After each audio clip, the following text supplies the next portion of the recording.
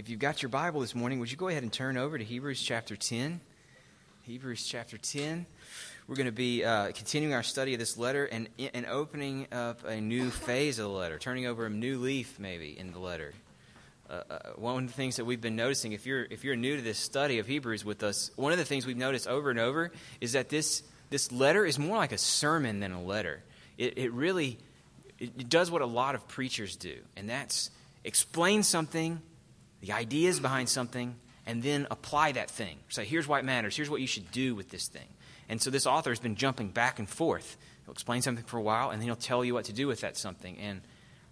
And today, we get to the end, last week I guess, we got to the end of the longest explanation section. Some deep, hardcore stuff that we've had to think long and hard about to understand. Now we get into him telling us what to do with it. Here's the best way I can think of. This may not land well with all of you guys, but this is me. So we're like halfway into the second week of August, and ever since I was a little kid, August is the longest, worst month for me of the whole year, because it's the month in which you know that people are on football fields all across America preparing for something, but you can't watch it yet. The month goes on forever. It's a month that's given to training camp, right? Training camp is when you come in, you report, you get your position assignments and all of your equipment. You work out, spend a lot of time in the weight room. You spend a lot of time in the hot sun on the practice field. You are working out, trying to earn positions. There's all these battles going on to decide who's going to be the starting QB and who's going to be the second string linebacker. All of this stuff is being worked out. And you get, as a fan, it's also like a training month for you, because you're keeping up with it if you're a real fan like I am. You're keeping up with it. And you want to know who wins these position battles, and you want to know what the season is going to hold. And so August is a month of research and preparation, right? And then September 1st rolls around, and teams actually hit the field, and the party starts, right? So this whole month is about prep work, and September 1st is about enjoying the fruits of that preparation. Hebrews 5 all the way through the first half of Hebrews 10 is like training camp. It is a deep and hardcore explanation of a lot of nitty-gritty details about Jesus, some serious truth about him that is so beautiful it is worth the work that it takes to try to understand it. Hebrews 10:19 through the rest of the book is where the party starts. Training camp is over. We get to play. Let's use the skills that were learned. That's the idea. That's what Hebrews 10:19 introduces us to. And here, even in the very first verse, especially in verse 22, we see why we were told so much about Jesus being a priest in the order of Melchizedek. We see why we were told so much about how Jesus' covenant is better than the covenant that was in the Old Testament. We see why we were told so much about Jesus' sacrifice, how we were told over and over again that it's once for all in a way that no other sacrifice has ever been. Now, all of that work gets driven home to us, and the place that he starts, because all of these things are true about Jesus, the place that he starts is with a call to worship. If this is who Jesus is, then what we're called to do with it is to draw near to God. That's where we're camping out this morning.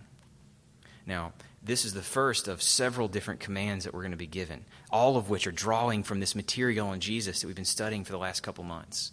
We're going to camp out on the next couple of chapters in a lot greater detail than we have in the previous ones. So I don't know if you've noticed this, but we're like 2 chapters away, 2 substantive chapters away from the end of the letter, but we've still got, how many months is it from now to the end of the year? Like 4 months? We got several more months left in our study, and that's because we were about to throw the brakes on and try to camp out over these applications of the truth we've been studying together from the first part of the year. We're about to slow down, and I think you're going to see why. I think you'll see that it's worth our time to think long and hard about it. Where we want to start today is with this call to draw near. If these things are true about Jesus, then come to God through him. Make use of what he's done. That's the call.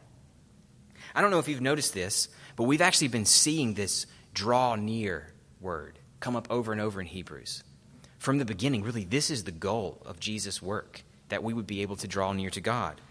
Back in chapter 4, verse 16, we were told, since we have such a great high priest, let us draw near to God. Then in verse 25 of chapter 7, we were told that because Jesus lives forever and he's a priest after the order of Melchizedek, all of that stuff, because of that, let us draw near to him, knowing that he lives to intercede for us.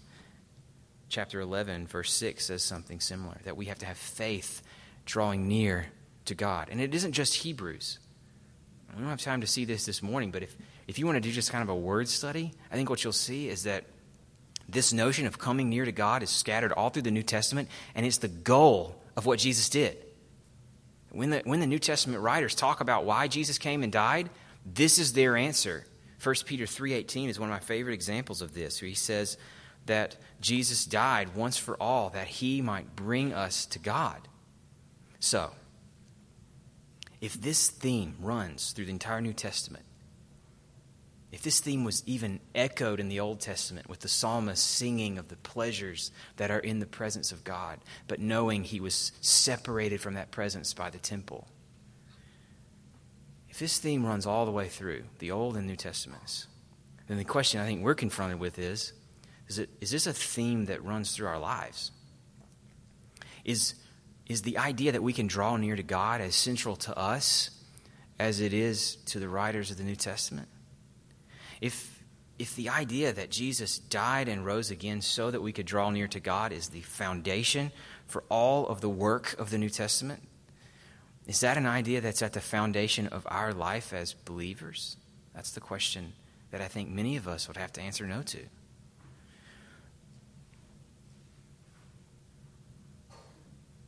If it isn't central to us, I wonder why not.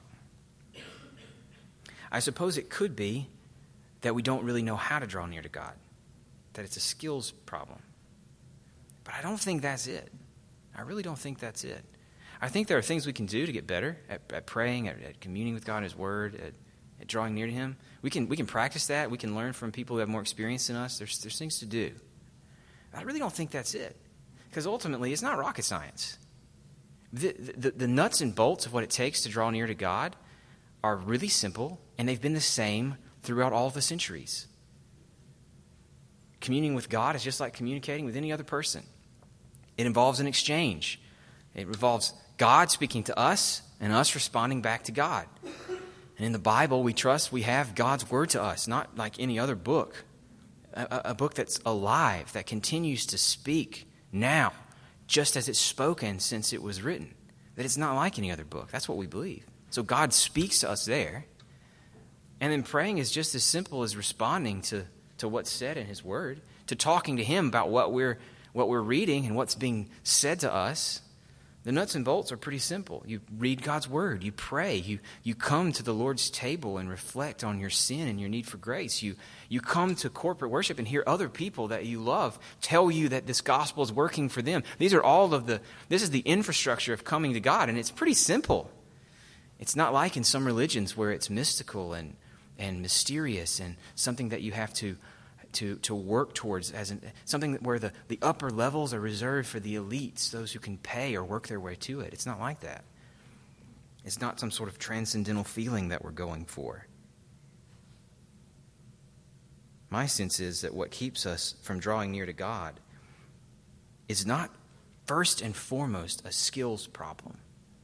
First and foremost, our problem is that we don't believe truth about God, and we don't have hearts that want what they should. Our problem is a problem of heart and mind. That's what Hebrews thinks too. What we've seen here and throughout is this command to come to God. But have you noticed what we haven't seen here is any kind of manual on how to do that? Even Jesus gave His disciples the Lord's Prayer to teach them how to pray, but the author to Hebrews has not been interested in doing that for his readers. I think he knows it's not rocket science. What they need is not a how-to manual. What they need is to be confronted with the truth about who Jesus is, to change what they think, and ultimately what they want, to change their hearts and to change their minds. That's where this passage that we're looking at this morning confronts us. One of the best images for this passage that I read was from John Piper, who said that that really at the heart of it, in verse 22, we have this command, draw near to God. But everything before that command and everything after that command, it's like hot coals surrounding the command to keep it fresh and warm, to keep our zeal, our fire for coming to God hot.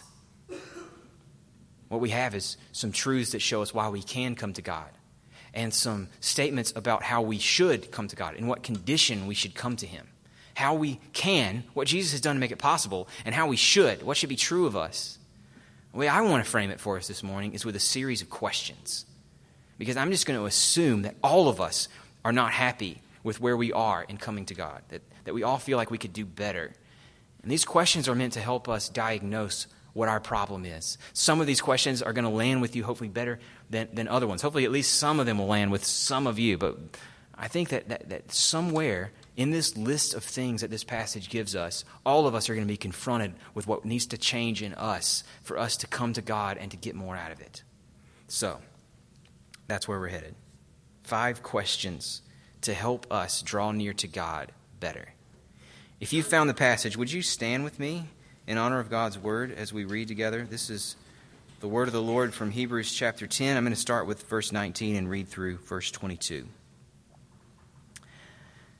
Therefore, brothers, since we have confidence to enter the holy places by the blood of Jesus, by the new and living way that he opened for us through the curtain, that is, through his flesh. And since we have a great priest over the house of God, let us draw near with a true heart in full assurance of faith, with our hearts sprinkled clean from an evil conscience and our bodies washed with pure water. This is God's word. You can be seated. Here's the first question I want us to consider. Do you feel distant from God? Do you feel distant from God? My sense is that one of the main reasons we struggle to approach God in prayer and Bible reading and in corporate worship, whatever, is that he seems abstract to us. He seems distant, maybe even unreal. You can't touch him. You can't look at his face and observe his reactions to what you say, his body movement or whatever. There's no nonverbal cues, right? He seems distant and unreal to us. And if that's the way you feel, if you think that's maybe one of the reasons that it's hard for you to draw near to God, then let me say, first of all, that you're actually onto something. You're not totally wrong here. One of the things we've been saying all along as we've looked at Jesus as a priest is that one of the reasons we need a priest is that our relationship with God is broken.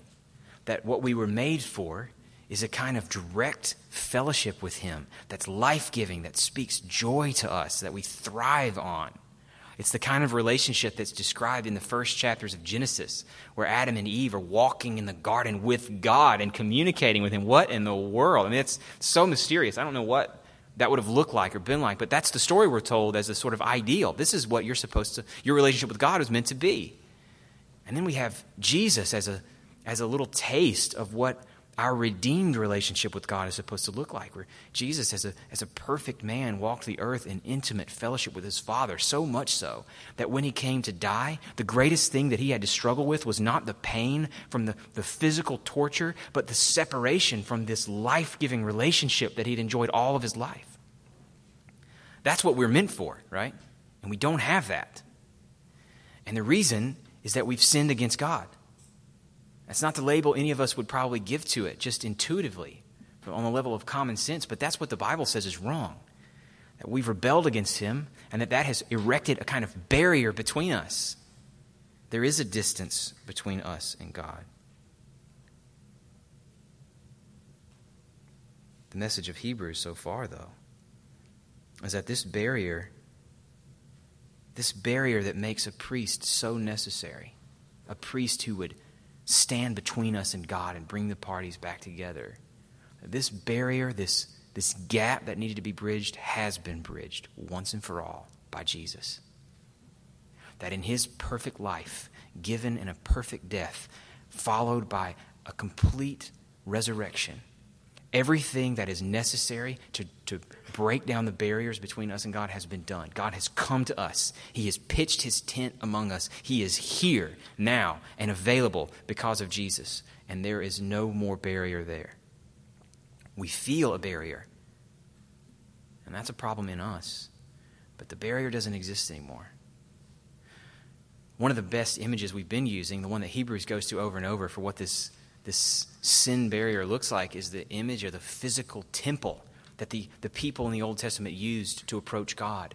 How this tent had all of these different chambers in it, and you had to go through these ritual washings to get to the next level, almost like levels in a video game, and that only some people had a status that was worthy enough to get them all the way in. And even once they were all the way in, they could only stay there for a little while, and they might die. People did die in there because God's presence was not safe. The whole thing was set up to show that, right? An image from my experience recently, it's just been kind of fresh on my mind. Maybe you guys will resonate with it. An image that works better for me than this temple of having to go through just layer after layer and the stress and the lack of peace and unease in it is going through customs when you fly back into the U.S., right? I just did this not too long ago.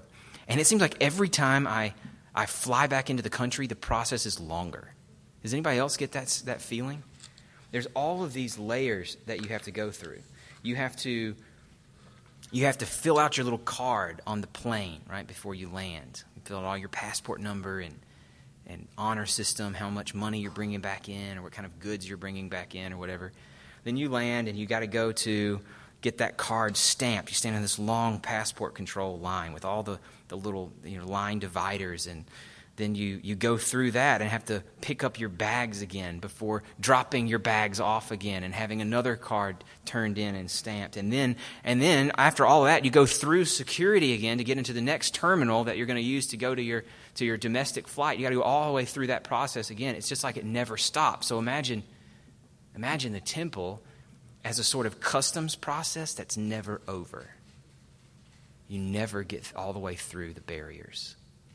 Imagine the stress, the unease, the lack of peace that you feel in all of those lines, being constantly evaluated, sometimes severely, right, with those random checks that they're famous for. Imagine that is what's necessary for you to approach God. And now imagine, thinking back to our customs example, that the barriers are gone, that you just get off the plane and walk in. Imagine, in other words, that you enter the country on the same terms that Barack Obama enters the country, right? When Air Force One comes into Andrews Air Force Base, there's no customs line that he has to go through. He has a status that gains him instant and complete access. Now imagine that Obama takes you with him, right? That you're his body man on the trip, and that you get to enjoy the same status that he has on coming into the country. No barriers. Now impose that on the process that Hebrews has been describing for us. Think of the temple, an old customs process that never ends, a sort of twilight zone where it's on a loop and you're stuck in line. And now imagine that Jesus has removed all of those barriers once and for all and invites you to draw near to God because he has made you worthy.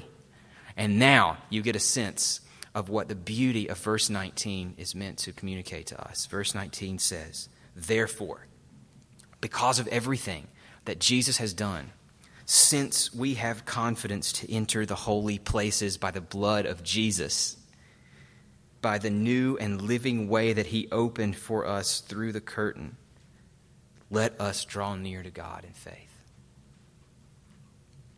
God's presence is meant to give us rest, peace, and joy. God himself is the green pasture. God himself is the still waters that never run dry and always leave us satisfied. God himself is what restores our soul, and he invites us to draw near. Now here's what this means. If you are struggling to draw near to God, it is not because God is distant from you. You may feel that way, but he's not distant. He has come, even putting on flesh. He took on a body to come close to us and to make it possible for us to come close to him. God is not distant. So if he feels distant, then there's another problem. What is it? Question 2. Do you feel inadequate to approach God? do you feel inadequate to approach God? I think that may be another barrier for a lot of us. Maybe you don't seek after God. You don't try to draw near to him because you don't think you can. You don't think you have what it takes. You're not worthy for it. Maybe you're intimidated by prayer. You don't really know what to say, or you're intimidated by reading the Bible because it seems so inaccessible to you. It just seems so full of weird stuff that just leaves you feeling like you know less than you did when you sat down to read it. Maybe you don't think you can draw near to God. If that's where you are, then this passage reminds us of one of Hebrews' most encouraging and consistent messages. That, as verse 21 says, we have a great priest over the house of God. What I think this section, this little phrase is echoing, is one of my favorite places in the letter. Back in Hebrews chapter 7, verse 25, where we're told that because we have this great priest, we can now come to God through him. And the reason it says is that he lives to intercede for us. That's the wording in verse 25. That Jesus always lives to intercede for us. Do you get that? Jesus is alive again today for the purpose of helping us come to God. Now, here's what that means. That Jesus does not just bridge the gap or bring God close to us and make it possible for us to come to him. It means that he actually brings us all the way to him. The great high priest over the house of God is the one who is responsible for connecting the two parties that were at war with each other. And he gets to do that because he is worthy. He does have the skill set that's necessary. And that is the reason that he lives, to intercede for us, to bring us together. You know, all of us have known from experience what it is to want access to a group, to maybe a network of friends, a clique, a professional society, whatever, that you don't belong to, but you wish you did, right? A group that could give you the kind of, maybe the professional opportunities or the joy of community, a network of people that are good quality that you want to be known with and by or known among. And you know that there's no reason anybody in that group should think of you as a worthy addition to the group. Have you guys all? I've certainly had groups like that I wanted into and couldn't get into. Now imagine a member of that group who had full credentials, who was worthy of it, comes to you and pulls you in, sort of transfers their status to you. Now, here's one example of that from my world, the world that I know, that hopefully at least a few of you can connect with. It reminds me of the meat market that is these annual society meetings that graduate students have to go to along with their professors, their faculty. It is just like a sea of people hungry for new opportunities, leeching onto guys who are established in the field, whose books you've read, and you want to be like them, and you want them to know who you are and to like you, and so you just see these guys. You can tell who they are because they have their name tags on, and there's like a little trail of people snaking after them wherever they go, trying to mob them when they stop at the water fountain or whatever. You go to these meetings, and there are certain people that you want access to, and they could give you some help on your project, and they could help your career, right? You also know that there is absolutely nothing that you have that you can offer them. There is no reason that they should want to talk to you because you're useless to them, right? And you're afraid that if you say the wrong thing, then you ruin your chances with them forever. Now, imagine that your advisor is a friend of theirs, right? That your advisor belongs to their club because your advisor has earned his or her way there. Right? All the right publications, all the right committees chaired, whatever. And your advisor invites you to come up to this inapproachable scholar. And your advisor not only introduces you, but introduces your work to them because you're afraid that you're not going to represent it well, that you won't say the right thing. Imagine your advisor tells them about your work in his own words that are more articulate and compelling than anything you could have done, and then says, treat this person like you treat me. He transfers his status, his cred to you. And if you can imagine that, even faintly, you're getting a faint image of what Jesus does for us as the great high priest over the house of God. What Jesus does is transfers his cred to us, but that is not it. That's what bridges the gap that separates us from God, but there's more. Jesus, remember chapter 7, verse 25, always lives to intercede for you.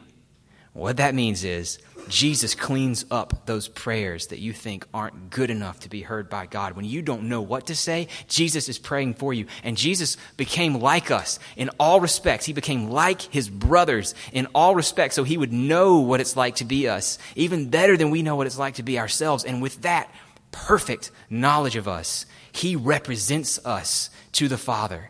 He speaks for us in words that we couldn't come up with. And all of his credibility is ours. If you feel inadequate to come to God because you don't know what to say, then you need to believe the truth that Jesus is the great priest over the house of God, and he prays for you.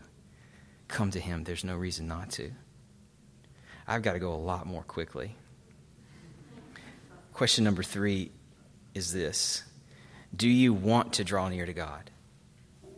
Do you want to draw near to God?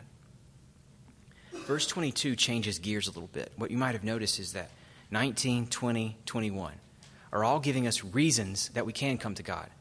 It starts with a therefore, because all this stuff is true, and then says, as if to repeat the point, since Jesus did this for us, since Jesus is who he is, therefore let us draw near to God.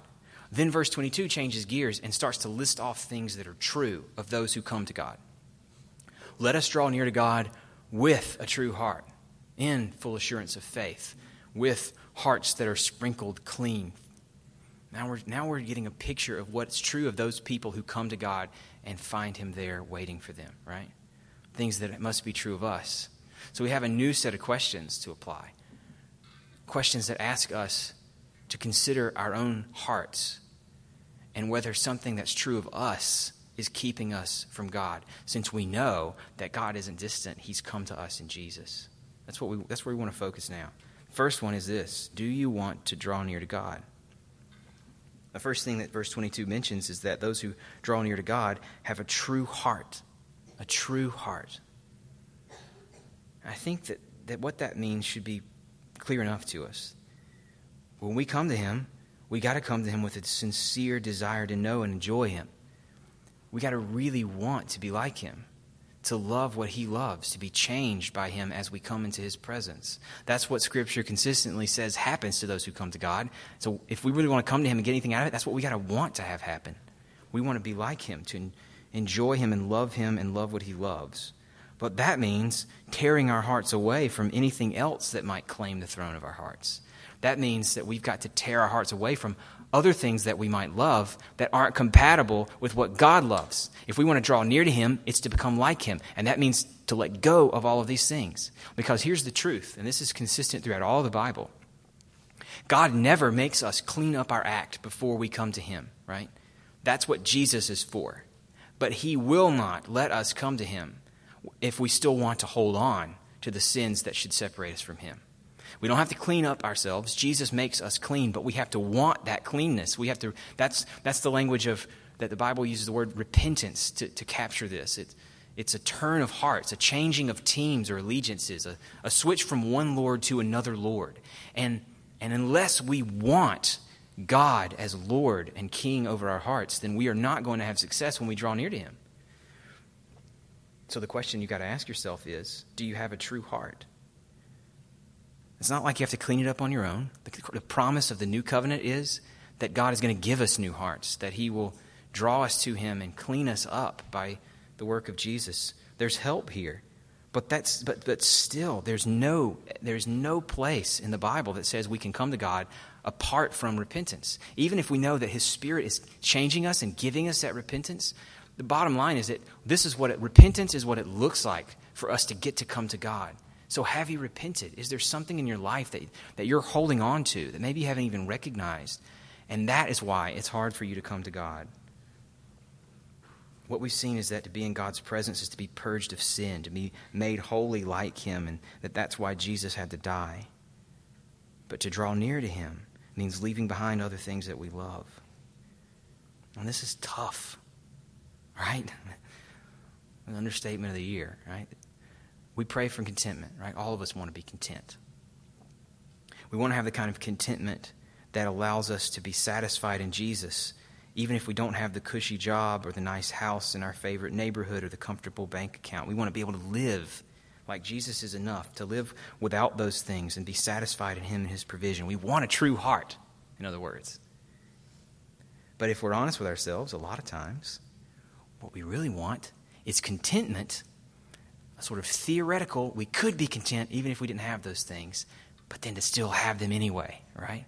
We want to have Jesus plus the stuff.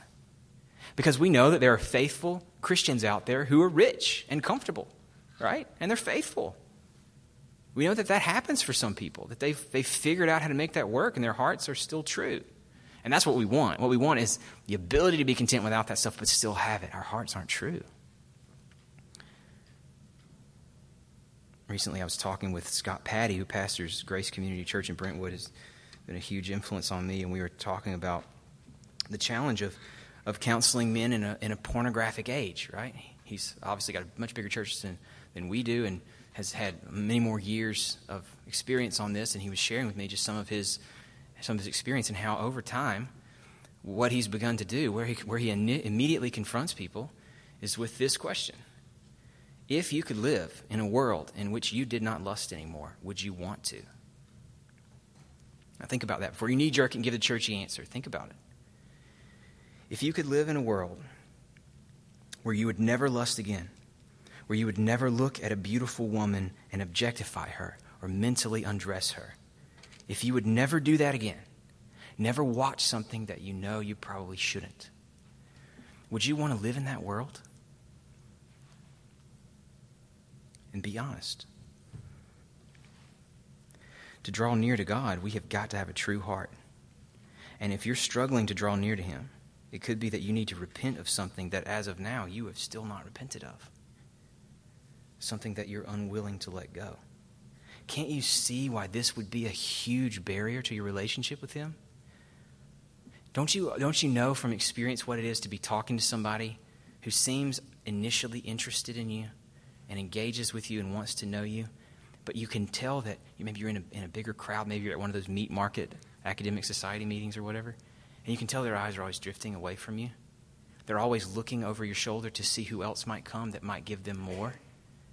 Someone else that they might rather know than you. Haven't we all been in conversations like that? Maybe we've even been guilty of that in conversations. Can't you see that God, knowing our hearts perfectly and completely, knows when we are looking over his shoulder, so to speak, for whatever else might come along that will satisfy us more? Can't you see how that would keep us from closeness to him, from communion with him? If you are struggling to draw near to God, it could be that you don't draw near to him with a true heart, and that you need to repent. What is it for you that you need to let go? Because of time. It was really crazy to think I was going to get through 5 questions this morning anyway. You guys probably saw that outline in the bulletin and you knew that was not going to happen. Because of time, I want to skip number 4 because the next command that we come to next week in verse 23 is basically a repeat of the same information. The question is, if you're drawing near to God and you're struggling, do you believe in him and his promises? Are you really trusting that he is who he claims to be? Or are you maybe held back by doubt that might be intellectual but also an issue of your heart? The answer for me is always a yes.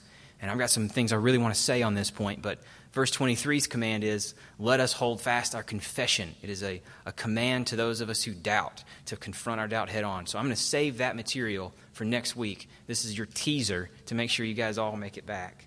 And I want to finish with question 5. Here's the question. Does the thought of God make you ashamed?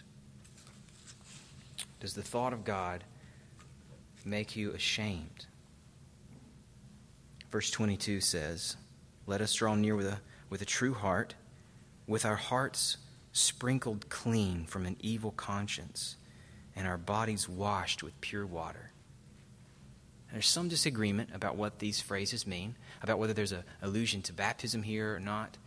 The best arguments I've read are that both of those phrases, hearts sprinkled clean, bodies washed with true water, are actually a reference to the promise of a new covenant in Ezekiel chapter 34. Or is it actually chapter 36? The promise in Ezekiel 36 is this: I will sprinkle clean water on you, and you will be clean. I will give you a new heart, a heart not of stone, but of flesh. What he's alluding to here is what he's been talking about for the last couple of chapters, that now that new covenant promise of what God would do for us has happened through Jesus, and that you can be washed clean. And what he's saying here in this verse, verse 22, what he's talking about is not really so much that now God sees us as clean. That's true. He's already said that. What he's saying here is that we should see us as clean. What he's talking about is a conscience, which is our own sense of having done wrong. That our consciences are stained, that we carry around this sense of failure, and that Jesus' work is meant to wash us clean from that, so that when we come to God, we don't carry the baggage of feeling like we don't deserve him, that we begin to see ourselves in the way that he sees us, which is through Jesus, through the washing that Jesus has provided us with. If you're struggling to draw near to God, it could be that you have been unwilling to let go of your past failure, that you've been unwilling to see your conscience wiped clean, that you have been unwilling to forget what God, through Christ, has already forgotten. Surely you know what a stained conscience does to a relationship, the walls that it throws up. Surely you know what it is to have deeply wronged somebody, to carry around the sense that you've wronged them, and to try to relate to them through that sense. Just to return to my previous example, you know what it is to have wronged somebody. Imagine that you're addicted to pornography, like we were talking about a minute ago, and that you have to relate to your spouse through the sense that you carry around that you have wronged them or failed them. That you have to wake up feeling dirty and ashamed, unworthy of their affection. That when you see them, it reminds you of what you've done to fail them, right? So that even seeing them brings back the stain on your conscience. And now try to relate in a healthy way to them through that. It just doesn't work. It destroys relationships to carry around the sense that you failed the other person in your relationship. And the same thing, even if you've never labeled it as such or recognized it, the same thing could be hurting your relationship with God. You try to draw near to him and you can't, because you're not willing to let go of what you've done to fail him, of your infidelity to him. But here's the message of Hebrews and of this verse. If you trust in Jesus and not in yourself, then you are wiped clean once and for all. You don't need to carry the memory of that failure, because God does not carry around the memory of that failure. And you can relate to him in freedom and in joy, because everything is on the table and everything is wiped clean. When God looks at you, he sees Jesus, and there is no shame in that. By all means, you need to repent. If there's something you should repent for, we've already said that. Repent of it. But in Christ, God remembers your sin no more. So why should you? Friends, I don't know which of these questions you need to really connect with this morning, because I imagine all of us struggle to come near to God for different reasons. But somewhere in here is a word for you. Somewhere in here, there is a truth about Jesus and what he's accomplished that confronts you where you struggle and calls you to give it up because Jesus is enough. Calls you to enjoy the relationship that cost Jesus his life for you to enjoy. A relationship apart from which you will never be full or complete. So draw near to him. Draw near to him. Father, thank you that you have made a way that we couldn't have come up with, a way that we could never have even thought of. It's so remarkable, so unexpected, that the one who has been sinned against has taken on the burden of making it possible for us to be healed. This is an incredible love beyond all human love. It is supernatural, and we want it. We want to claim it and live from it. We want to draw near to you, to know what that does, what that feels like, how that energizes us. So would you please, having removed once and for all the barrier that our sin caused now, would you pull us through our priest to you and give us what he's won for us? That's our prayer for Jesus' sake. Amen.